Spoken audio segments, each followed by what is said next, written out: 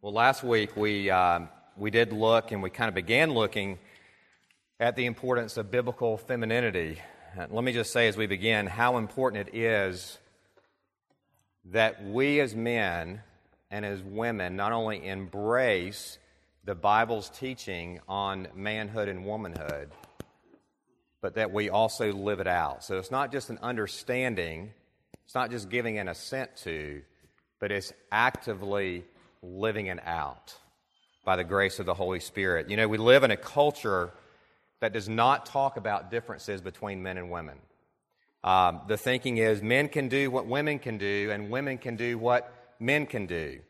I've been to a few weddings recently outside of this church, and the ceremony went something like this. It was love each other.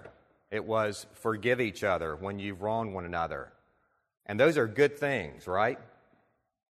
However, in some of these weddings, there was not a distinction made. There was not you could say, a charge given to the man based on his distinctive calling in God's Word. There was not a distinctive calling or charge to the woman based on her distinctive role in the marriage based on God's Word.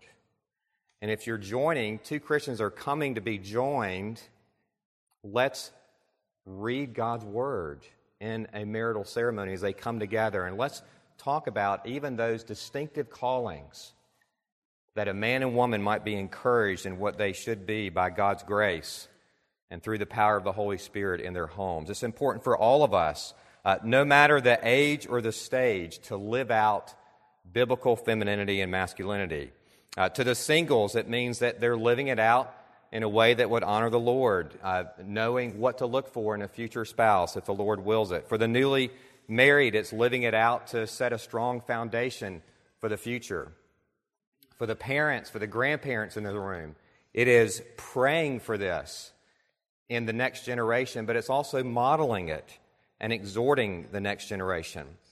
Well, last week we looked at kind of part one of biblical femininity by looking at just a working definition. I just want to highlight that for a moment by way of review, and then we'll go more into it today.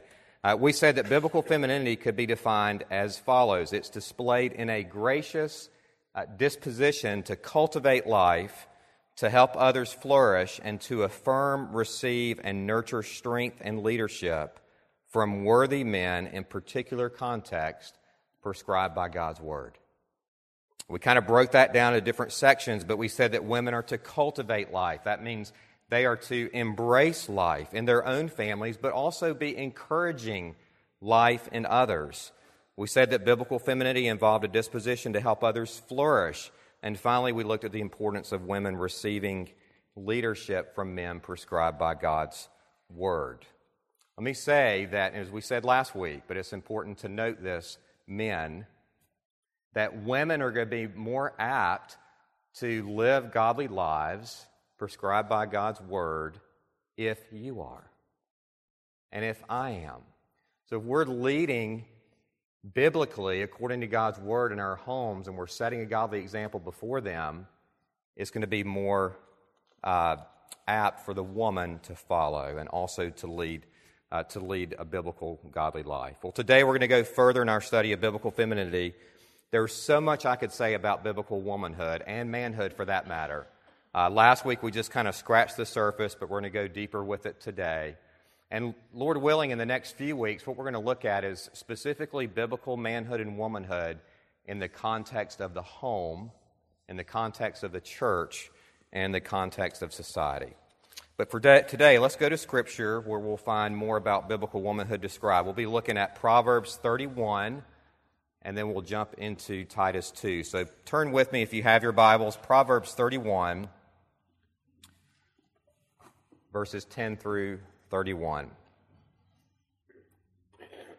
Proverbs 31, beginning in verse 10. An excellent wife who can find? She is far more precious than jewels. The heart of her husband trusts in her, and he will have no lack of gain.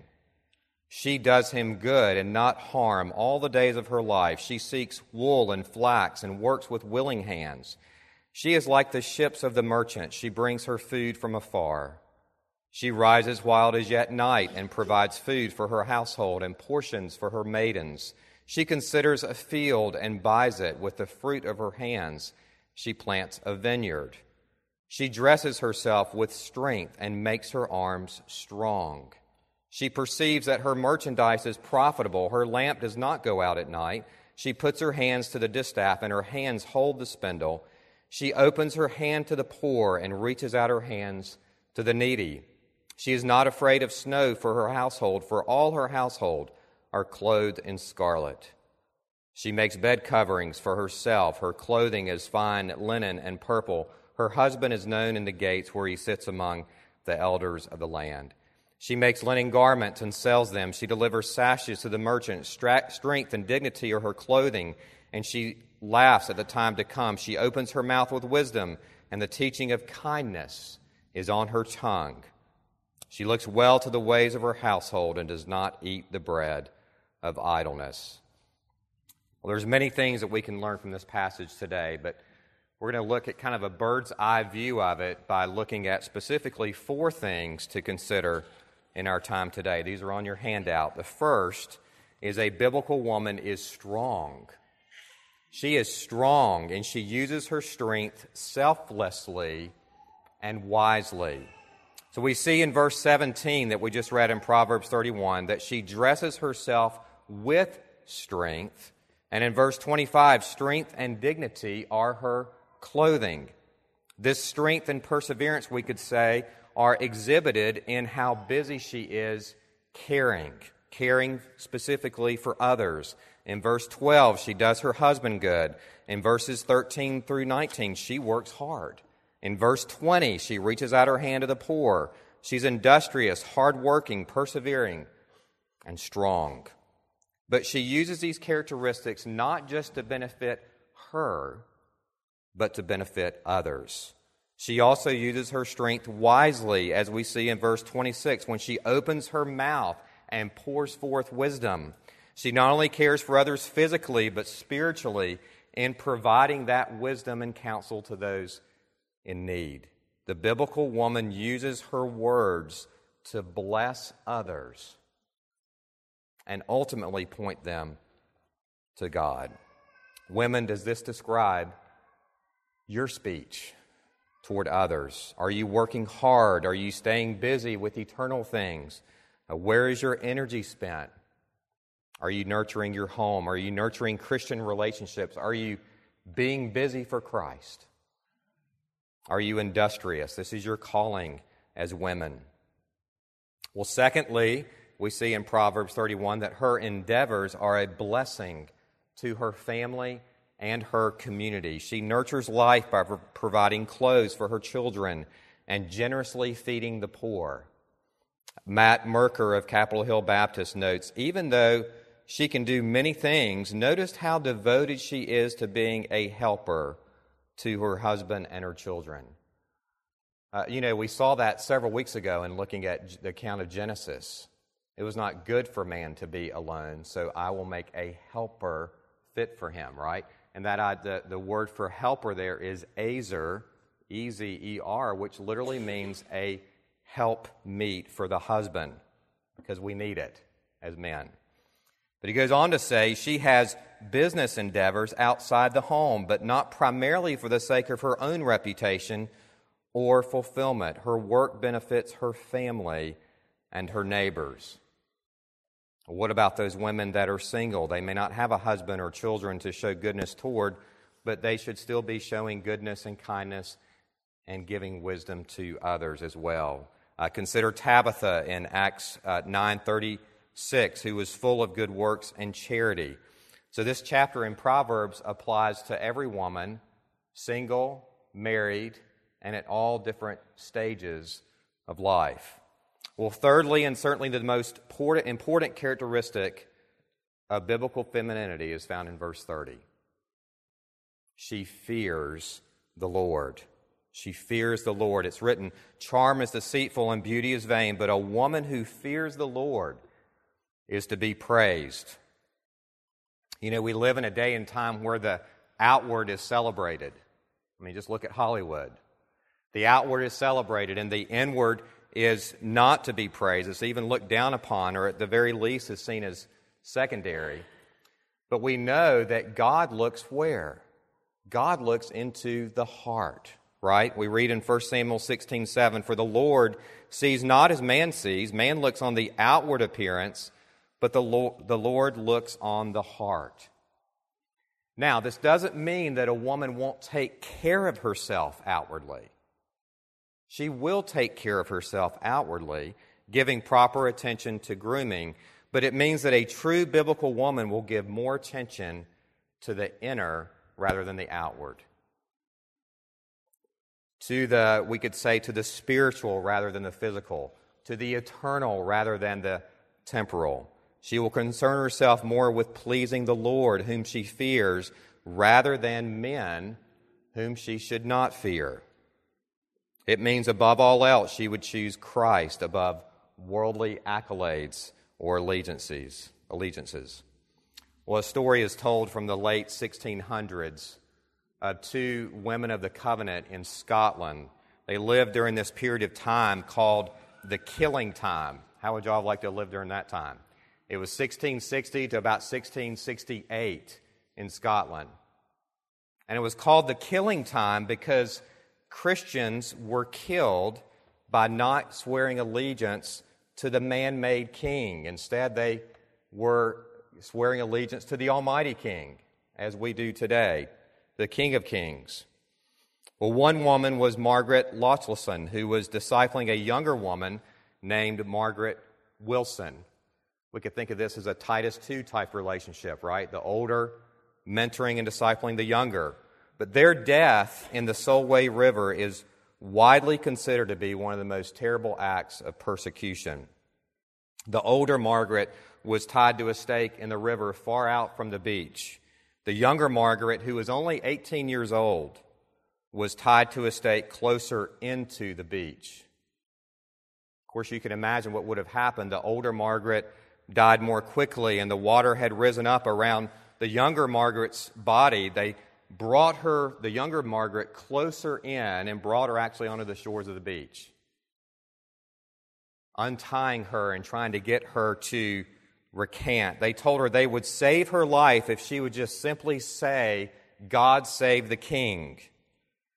But she replied instead, "God save him if he will, for it is his salvation that I desire." What a testimony. When the soldiers and even her unbelieving parents could not convince her to recant, she was put back out in the river, tied to the stake. As the waters began rising around her, they gave her another chance, and they said, "Will you recant?" To which she replied, "No, because I love the Lord." As the waters of the river continued to rise, she held her Bible close, and she continued reciting Scripture until the waters totally engulfed her. There's a lot we could learn from this story. I was telling my children this story just the other day, and I applied it in this way, that it's important that we learn Scripture, right? This woman was at 18 years old reciting Scripture, recounting the promises from God's Word as she was drowning. She had hidden God's Word in her heart, as we should as well. But we could also apply it in this way, that these women were amazing, remarkable women of courage and strength as they sought to please the Lord rather than man.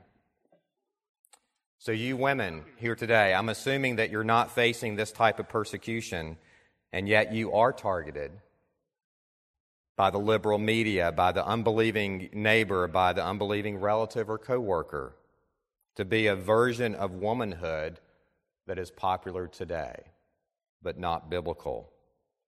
And never mind that this idea of womanhood changes, right, as culture changes. It continues to change. So think about, we don't have time for discussion around the table right now, but just think about it in the context of persecution throughout your week this week. And talk to your husband about it. Talk to someone else about it. How are you persecuted? Perhaps persecution shows up more harshly from within, from your own insecurities, or perhaps within your own peer group of other women. A man may struggle with desiring accolades from other men, but women often struggle with comparison. Proverbs 31 can become really depressing as you constantly compare, forgetting that it's the heart. It's not just the actions that we see in Proverbs 31, but it's more about the heart that considers the field and buys it. It's the heart behind her lamp not going out at night. From a beauty within, she puts her hands to the spindle. Working from a gentle spirit, she opens her hand to the poor and reaches out her hands to the needy. Because of her diligence, she makes bed coverings for herself, and her clothing is fine linen and purple. It's not about the greater buying of the field or sewing clothing. It's more about the motivation behind it, that she would desire to care for her family. It's more about the character, we could say, the character within, that she wants to do good and opens her mouth with wisdom, speaking with kindness. It's quite the calling for women to live up to these characteristics found in Proverbs 31. Raise your hand if this seems like it's exhausting. It may, but here's the idea here. Here's the idea. We must remember that God doesn't call you to do something without giving you the grace to do it. So if you're a woman and you're a Christian, He's called you to be a Christian woman. If you're a man and you're a Christian, He's called you to be a Christian man in all contexts of life. And He will give you the grace to do it. God must be the one working in and through you. We fail when we rely upon ourselves. Just like Peter walking across the water, right? When he took his eyes off Jesus, what happened? Started sinking, right? We've got to keep our eyes fixed upon the one who has given us grace and is sustaining us. And husbands, how much easier is it for our wives and women in general to emulate biblical womanhood, striving to exhibit the godly character traits mentioned in Proverbs 31 when we as men are doing our job of living out biblical manhood. Our roles and God-given qualities were designed to be complementary. Men, are you being the man that your wife needs you to be so that she will be encouraged in her biblical femininity? And women, does your godly femininity encourage your husband toward biblical manhood? I've never seen a married couple in a counseling situation struggle when they get these two areas right. Men, love your wives. Be prophet, priest, and king in your home. Did I say love your wife? Love her as Christ loved the church and gave Himself for her. Women, respect your husband. Respect your husband. Respect your husband. It's important, and to do so by desiring to work toward using your strength selflessly, blessing others in your care, being very careful of your speech, and above all, fearing the Lord. As women, you can't get away with comparison or rule-based teaching. Even when Scripture addresses the specifics of godly living, it's made clear that our behavior flows out of our view of the gospel. It's the gospel and sound doctrine that gives godliness its shape. We see that in Titus 2:1. It's the grace of God that teaches us to say no to ungodliness, Titus 2:11 through 12. Only a woman who knows the gospel will live her life in loving freedom that comes from grace rather than attempting to meet her culture's vision of perfect womanhood. Well, let's go into Titus 2 briefly in the remaining time that we have. Part of the idea here is that Scripture doesn't just tell us in the Old Testament what a woman is, but also in the New Testament. And so we see in Titus 2, verses 3 through 5, older women likewise are to be reverent in behavior, not slanderers or slaves to much wine. They are to teach what is good and to train the young women to love their husbands and children, to be self-controlled, pure, working at home, kind, and submissive to their own husbands, that the word of God may not be reviled. How can you become this kind of woman, and how can you encourage And we could say mentor other women to be like her as well. Well, the reason is that the advice given here, the exhortation for younger women, focuses so strongly on married women with children is that the vast majority of young women in the first century world would have been married. However, Titus 2, just as Proverbs 31, is relevant for all women, single, married, every stage. Almost all women are older in relation to someone, right? Even those of you that are 25 can help mentor and disciple those that are younger than you. One author notes, at the heart of becoming a godly Titus 2 woman is a confident trust in God, which includes an inner strength that comes from a deep knowledge of His Word and sovereign purpose. Only a woman who hopes in God and reverently fears Him will possess the courage for submission and display the beauty of a gentle and quiet spirit described in 1 Peter 3. We need deep, deep roots that search out God's Word and His truth to be a Titus 2 woman. She goes on to say, listen to this, if you're not careful in the way that you look at or teach Titus 2, we can find ourselves subtly encouraging home life idolatry. In doing so, singleness becomes a waiting room for marriage rather than an opportunity to serve God with undivided attention. 1 Corinthians 7.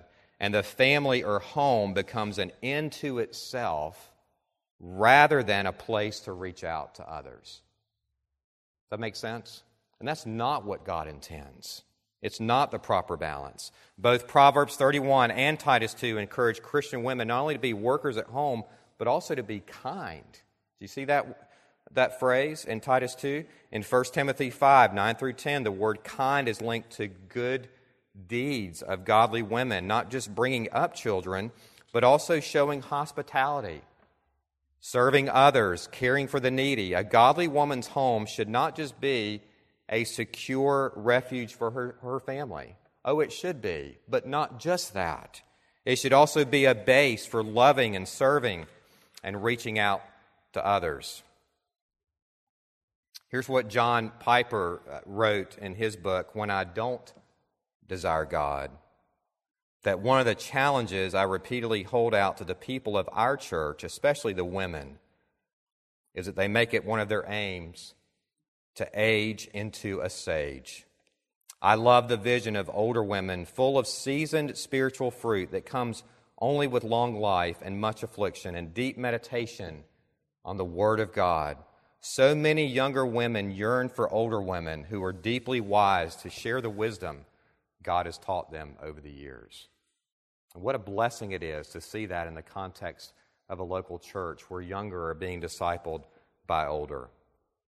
Well, my last point, but it's an important one, going back to Proverbs, is that the Proverbs 31 example should be freeing and not discouraging.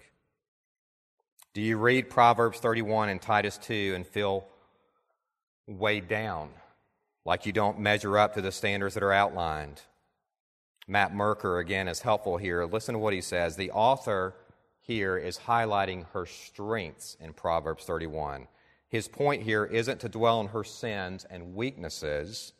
In fact, this text is more like an acrostic poem where each line begins with a different letter of the Hebrew alphabet, which reflects a sense of completion. What's the point? Well, it's okay if you look at this and read it and feel just a bit exhausted over this woman's accomplishments.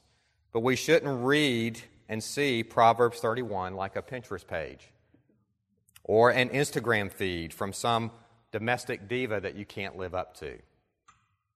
This is a poetic profile that leaves out the dirty laundry and the screaming kids and the rebelliousness sometimes that happens in our home and the weariness even with fighting sin and fighting temptation. If you feel like you don't measure up, that's the whole point, really. The picture of godly femininity should beckon you to depend upon the Lord Jesus, who is your Savior. There's no perfect women, there's no perfect men, just imperfect yet redeemed women who are trusting in their Lord and Savior and dependent upon Him and growing in righteousness. There's no perfect daughters of Eve. Your salvation, it's important to note, your salvation is not based on your ability to live out the virtues that we see in Proverbs 31 and Titus 2. Your salvation is secured only by trusting in the one who is wisdom himself, namely Jesus, who is the hope for every man and woman. But with that said, we can learn a lot from the Proverbs 31 woman. When you think on her, pray that your womanhood would flow from a heart for the gospel, seeing your deliberate design of woman to reflect Christ in your home, in your speech, relationships, decisions, and actions. Let me conclude with this. Women, it's important that you live out your calling in light of Scripture, that God would be glorified in your life, that others would be blessed for having received your wisdom, your attention, your affirmation, and your strength, always with a heart toward the gospel as your motivation. Remember, it's a picture of the Savior who we all strive to emulate. It's not about perfection, but it's growing toward a perfect heart that desires improvement for the glory of God, not of self. And it's not just this generation that will be benefited by you, but it's future generations that will follow. Will your children rise up and call you blessed? Will you provide the sweet strength characteristic of the daughters of Zion written about in the Psalms? Women, and by God's grace, you can be that seasoned, godly woman with a quiet and gentle spirit, and by the help of the Holy Spirit, you will. Let's pray. God in heaven, help us, Lord, in our time of need as we think through the implications of this study. Help us to be godly men and women, that people, when they see us, would not just see us, but they would see Christ. Father, help us to live out our design in a way that would be helpful to others, in a way that would be encouraging to others, in a way that would motivate and encourage the next generation, that our homes would be places of grace where you would be upheld, where you would be exalted. We pray this in Jesus' name. Amen.